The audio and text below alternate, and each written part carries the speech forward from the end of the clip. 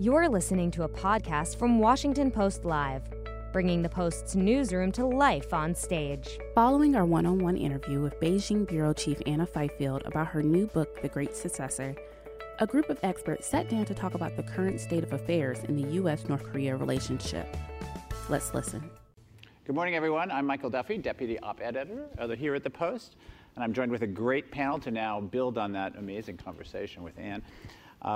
David Nakamura, who is the White House reporter for the Post, Carol Morello, diplomatic correspondent, and Victor Cha, who holds the Korea chair at the Center for Strategic and International Studies. Thank you all for being here this morning. It's been an amazing couple of days with respect to North Korea, as David was saying, but also quite a year since, as Doug noted at the top, since the summit in Singapore.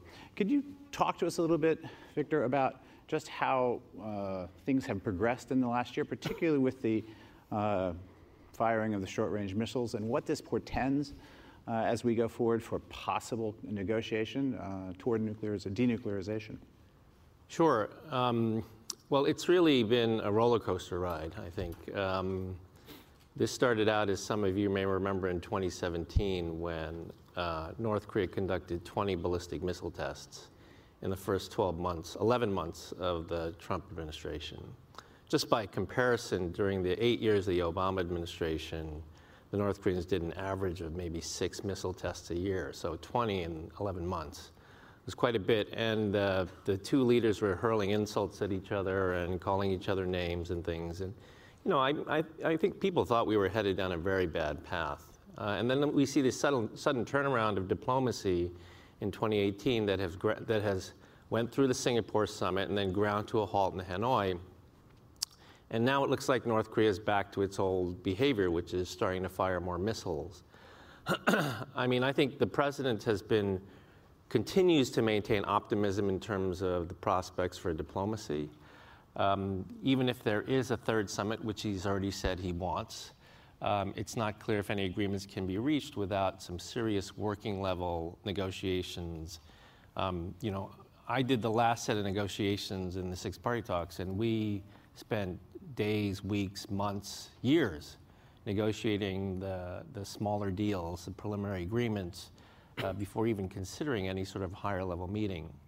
And so that's the piece that's missing right now, I think, in the diplomacy, and it's all been sort of subsumed by Trump's desire just to handle everything at the top, which we have seen doesn't work. Do you think the short-range tests were a provocation that take us away from negotiation or maybe toward it? It's a great question. So I think, so putting my social scientist hat on, North Korea does do provocations every time negotiations with the United States break down, usually within a period of 6 months. And then it takes us about 2.5 to 3 months to re-engage once they do those tests. This is data going back 25 years. So there is a pattern here.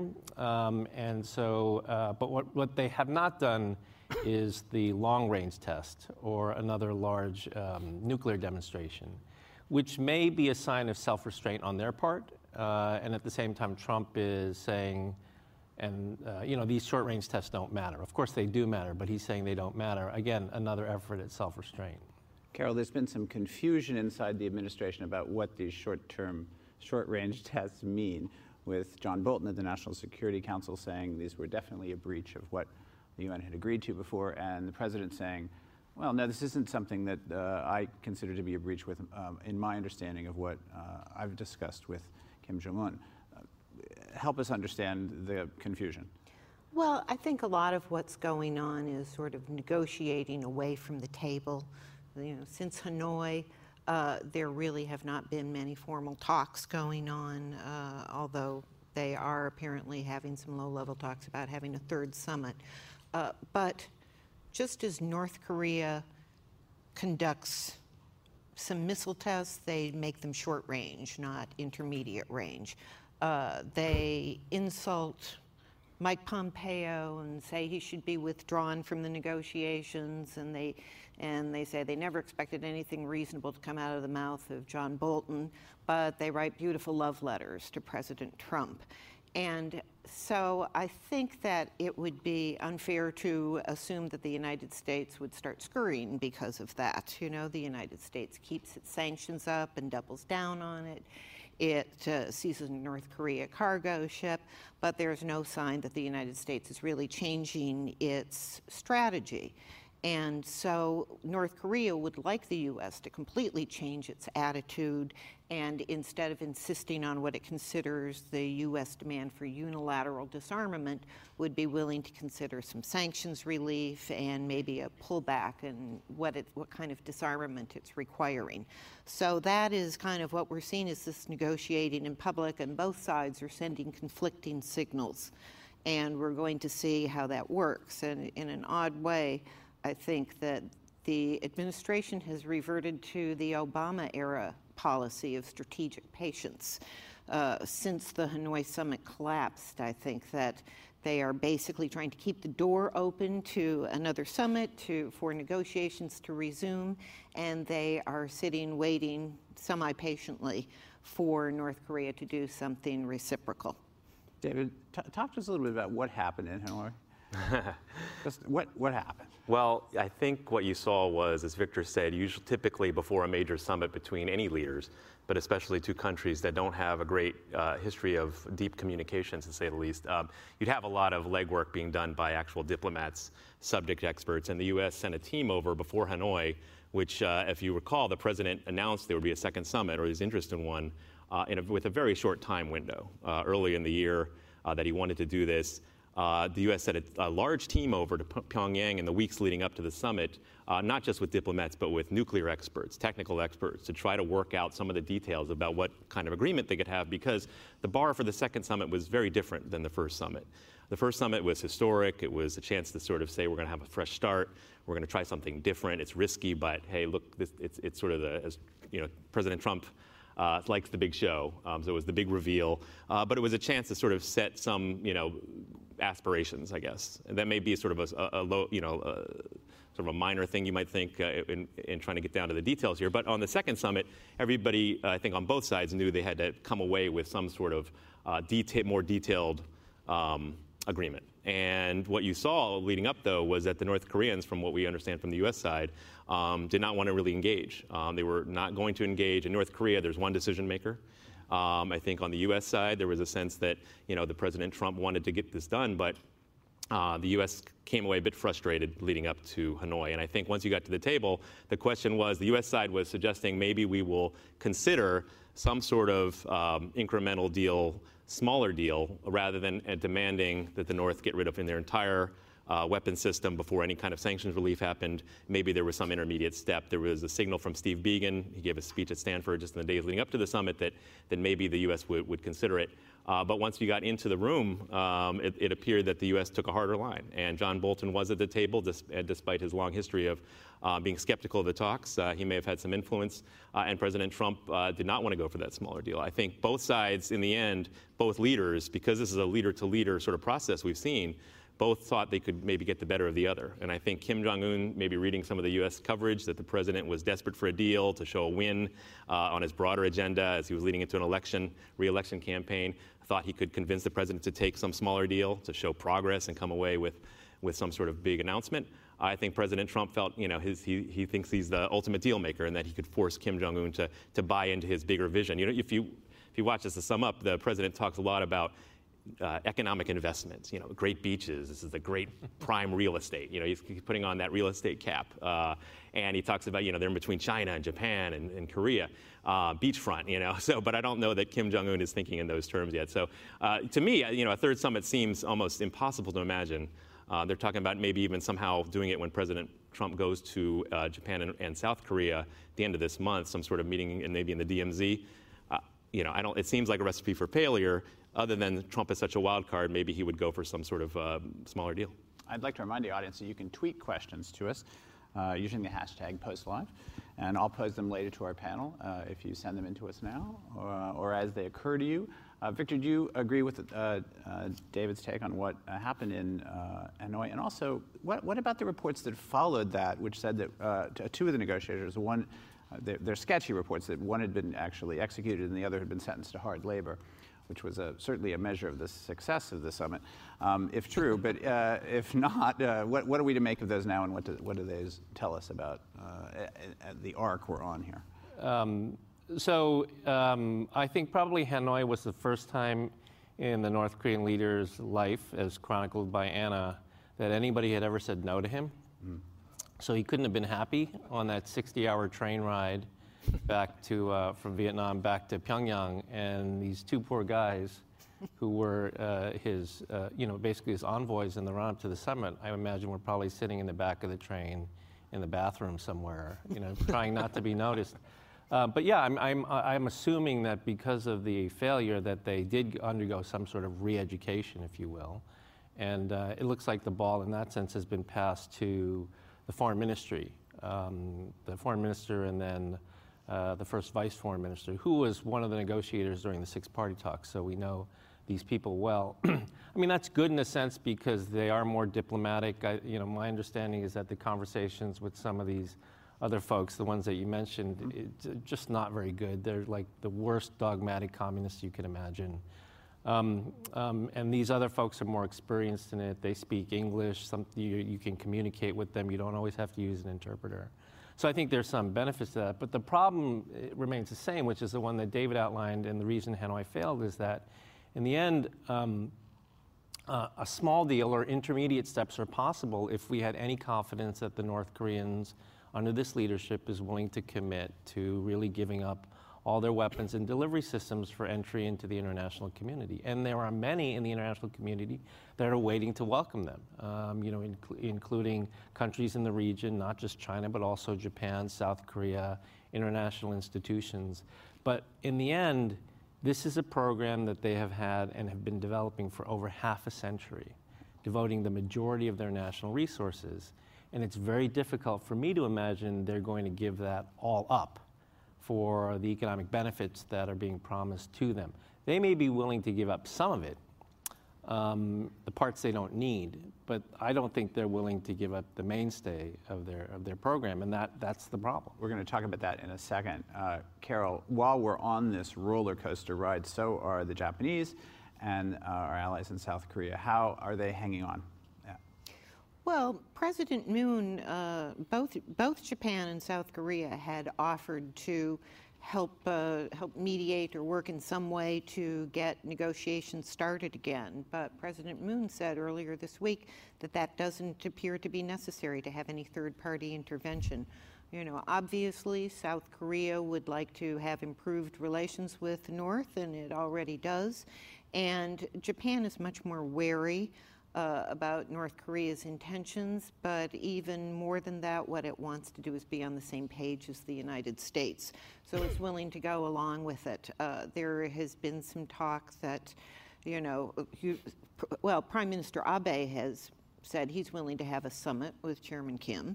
And when both Mike Pompeo, the Secretary of State, and President Trump are in Japan for the G20. They are expected to have talks with Abe on the sidelines about this, and they will both be in Seoul and will be talking about this. Every party involved here seems to have some sort of motivation for this to go forward and not to collapse. Except perhaps in some parts of the Trump administration. David, talk a little bit about the continuing, or what appears to be something of a gap between the National Security Advisor and the President on this issue. The gap, but yeah, sorry. Well, it's not the only place, but this is not the only place. Leading up to Hanoi, people were looking for signals what exactly interagency process. It sounds like a boring phrase, but for the Trump administration to be on what page were they on? What did they want out of the second summit? And I mentioned this speech by Steve Biegun, who's the lead negotiator of the State Department, where he signaled, that the U.S. had some idea of what steps they'd like to take for a potential smaller deal. But from my reporting, there was, a meeting of all the top officials, not just the National Security Advisor John Bolton, who's had a long career of naysaying and any kind of engagement with the North, thinking it's a fool's errand. But beyond him, there was members of the State Department and Secretary Pompeo, members of the Pentagon, and almost around the table, there was a sense that that things were not going well, that they were concerned the president might go too quickly into a deal, that they were skeptical of where this process was and what the North was offering. and that they were concerned about what would happen in Hanoi, even and that the president would jump at a deal because of his sort of political calculation that would help him here at home sell this agenda that he's doing something no one else had done. I mean, this is one of the big motivating factors is that if people recall, President Obama in their first and only meeting after the election said one of the highest or the highest national security priority would be North Korea. That said, after this summit failed in Hanoi, I called around to folks on the Hill and others who were talking to the folks in the administration, folks at think tanks, and the message they were getting was, from what I understood, was that members of the administration were coming and briefing and saying, we all doubted this thing, and now the president sees what we saw, or what we know, is that Kim's not going to do this, and now he understands. Does he understand? Yesterday he said, going out to the South Lawn before his trip to Iowa, which I was on with him, that he had a new letter, new big beautiful letter from Kim Jong-un. So we're back to the love letters. I don't know who delivered that one, given that Kim Yong-chol, who was the guy who came with the big lottery check-sized envelope ahead of the Singapore summit, to visit the Oval, was one of the guys who was said to be in the re-education program. But somehow the president has his new letter. We don't know what it is. We've seen some of the old letters. They had released one, a lot of flowery language, Your Excellency, Your Highness, epochal peace. I love the words that the North uses. I might incorporate some of that in my writing. But they're very flowery, and they play to Trump's ego. And I think it may be good. I mean, as Anna said, people would like to see dialogue, would like to see progress. So it's still ongoing. The idea that they want to re-engage. The big question is, what are they going to talk about? The issues are the same. I cover immigration too. It's like how much enforcement, how much legalization of undocumented. That balance, it's the same balance here. How much they're going to give up their weapons? How much, are we going to release the sanctions? Carol, there is a long tradition in American politics and presidents of individual commanders-in-chief saying, I know what the geopolitics are, I know what the diplomats and experts are saying, but I am very good at personal diplomacy and I'm going to work my magic on this case or on that leader. Have we seen President Trump apply this template elsewhere and with any success? Elsewhere with any success? Well, he just recently suggested that he would be willing to hold negotiations with the president of Iran. It is not clear that that will ever happen. Iran doesn't seem to be biting, so he's trying that. But I don't know that it has worked anywhere as successfully, for lack of a better term, as it appears to have with North Korea, because there seem to be some, I won't say similarities, but the two leaders seem to be able to forge a relationship of some kind that seems to mesh with each other, and we haven't seen that work with this administration. I do think that the situation sort of underscores the difficulty of the way this administration, this president, has sort of upended the process. Normally, you would have a bunch of lower-level diplomats from the United States and North Korea sitting down and hammering out all of the details, and then the leaders would get together and they would shake hands and bless it. That always has worked in the past, and this has been upended. There seems to be at least a slight shift to be at least incorporating some of the more traditional ways of doing things. Let me turn it around, since that moment that David was talking about where President Obama really did leave the Korean portfolio at the top of the pile when President-elect Trump came to see him. With 2 years hindsight, is it perhaps our tensions less now than they were then? Would you all say they were, or greater? I was going to start with you, Victor. So they are less in the sense that Trump has created this personal diplomacy with the North Korean leader. He goes out of his way to defend his intentions in public. Mm-hmm.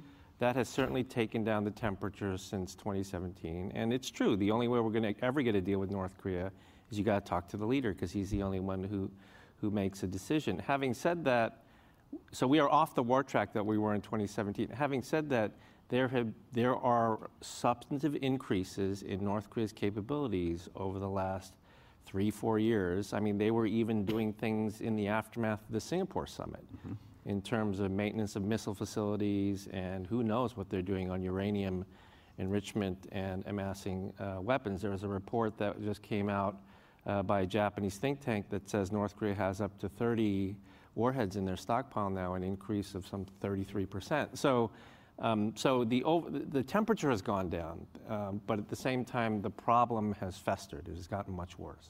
And maybe we should talk a little bit before we wrap up about just what denuclearization might mean, how we would define it, what we might be satisfied with, what we should think about when we use, because that's what the goal seems to be. So if you were going to define it, Victor, so thank you. Thank you for asking the question, because there is a there's a lot of talk about we don't agree on a definition of there is a definition of denuclearization. The North Koreans agreed to it in 2005. It is in writing, and it's that the North Koreans will abandon, quote, the North Koreans will abandon all nuclear weapons and existing nuclear programs, meaning not just the plutonium program, but the uranium program, enrichment, centrifuge, everything. That was agreed to in 2005 and 2007 in front of all the members of the six-party talks.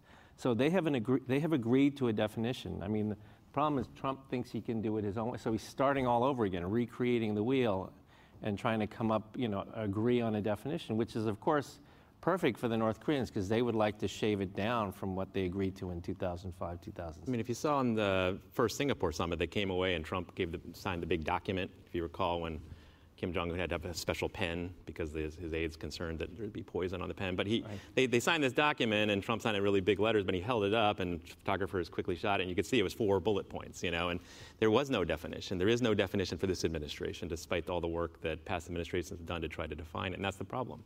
And, I think there's also a question in Hanoi of whether the U.S. asked beyond ballistic missiles and nuclear weapons for the North to abandon chemical and biological weapons. So a lot of things are on the table. And, as they say, nothing's agreed on until everything's agreed on. Well, nothing is definitely agreed on. Carol, you get the Twitter question from Hunter, which asks, which side will make concessions first? I know it's impossible to know, but what does your crystal ball tell you? Well, first, I can't say who will do it first. My guess, if they decide to go with the normal way of things, they will find a way to do it more or less simultaneously. I think it's clear both sides are going to have to make concessions, including the United States. Many people think the United States is going to have to learn to live with some degree of a nuclear program that North Korea has. Other people say, no, it's all about sanctions. But it's clear the United States is going to have to make some tough concessions if it wants to ever have a chance at an agreement with Kim Jong-un. Perhaps in the way it defines nuclearization. Perhaps it would not be the first time that they shifted definitions as a way of finding a way out of a diplomatic morass. Before I go to my last question, I want to ask David while we still have him. So tell us how you got Kim Jong-un to say what he said in the final epigram of. I was joking that in my tombstone it'll say he shouted a question to Kim Jong-un. Here lies the man. Set the stage a little bit. Where are you? So I wrote a piece for WashingtonPost.com if you want the full. It's there. Time's running out. The full story behind the story. But I was in the White House pool, which meant I was one of the 13 people during that Hanoi summit at the hotel. Who was let into certain meetings to get the photo op because all the press corps would like to go in, but that would be unwieldy, so we would go in. That we traditionally do wait for the leaders to make some remarks or do what they're going to do on the photo op, and then generally shout out questions of President Trump. The day before, the different pool members had shouted out during a dinner and other places. The White House had gotten a little bit irritated. They were shouting out about Mueller for Trump and also some to Kim Jong-un. It was not clear what the White House was the most irritated about or whether the North Koreans had objected to that scene. The White House had tried to block some reporters from getting into the dinner that night. They allowed us all in to this first photo op, and we had sort of discussed among ourselves our strategy, and that we wanted to go for it with Kim Jong-un. And as soon as the pleasantries ended, my colleagues started shouting to President Trump, and I had sort of aligned myself on the side of the room with Kim. And as soon as the president stopped talking, I was trying to make eye contact the whole time so he could definitely sense me, and then I would shout out. So I shouted. And I wasn't sure what would happen, but as I wrote in this piece, I said, I wanted to not start with, why do you do hard labor camps and why are you brutal to your people? I didn't know that I would get the response. I'm not trying not to be tough here, but I did say, let's keep it on the deal, right? The deal. I said, are you confident you're going to get a deal? And as he looked at me, I kind of gave a thumbs up. And as I wrote in the piece, I didn't want it to get mistaken for being chummy with a dictator, a brutal dictator. But I was trying to say, sort of deal. Are you confident? Are you confident? And that's when he gave the quote. I kind of recognized I had a shot when it was interesting. If you look at the video of it, you can hear my voice come in. both leaders have their own interpreter, assigned by their government. And you see Trump's interpreter lean over and speak in Korean to Kim. And I don't know if she was taking the initiative or her role is, it struck me that her role might be any English spoken question or thing is then translated because she's Trump's translator and he's speaking English, he would translate into Korean. I don't know what the protocol is. I'd like to know. I'd actually like to find her because she leans over and the way she talks to him and explains what's happening, it makes it more awkward for him not to answer. And I don't know what his calculation, what his motivation was, but he did answer, and then we were quickly ushered out by the press, and we sort of put that in the pool report. What was interesting is, just to wrap up, is that in the next spray, my colleagues then, we were all emboldened, we started shouting more, and we did end up asking about labor camps, at which point Kim tried to end the conversation a couple times. At one point, Trump was like, I want to hear the answer. And that was to whether they would open a liaison office a USC liaison office in Pyongyang, and Kim didn't want his aides try to wave it off, and then Trump said, I'd like to hear that. And then when they asked about the hard labor, I think, or something about the deal, Kim finally said something in Korean about, that's what we're here for. Like, give us a minute, which is, I guess, fair. They want to try to maybe have a discussion before. We have about a minute left, so I will end for all of you on David's question to Kim. Will there be a deal on nuclearization, denuclearization, however you define it, by the end of the Trump presidency? Victor, maybe you should go first. I think there could be one, but it would be an imperfect deal that does not really address the full threat from North Korea. Carol? I think there's certainly the possibility of an interim deal, not a final deal, but I would not be the least bit surprised if there's none. And now answer your own question, Dave. Depends on how long you define the Trump presidency. Are we talking a year and a half? Or are we talking 5.5 years? I think one thing to watch over the next several months, the North Koreans set a deadline for the end of this year for these talks to keep going, or in progress be made, or nothing's going to happen. We're in crunch time here. Also, electoral politics. If Trump needs a big moment, look for maybe a play on the peninsula. Well, we don't have time for a full session on the impact of Korean politics on American politics. So I'm sure we could get you to stay for it. That's all the time we have for this. To watch the full playback and highlights from this morning's session, please visit wapo./postlive and follow #postlive on Twitter for future updates. And thank you guys and Carol for your help this morning. And thank all of you for joining us this morning. Thanks for listening. To hear more interviews from this series and other Washington Post Live programs, visit us at WashingtonPostLive.com.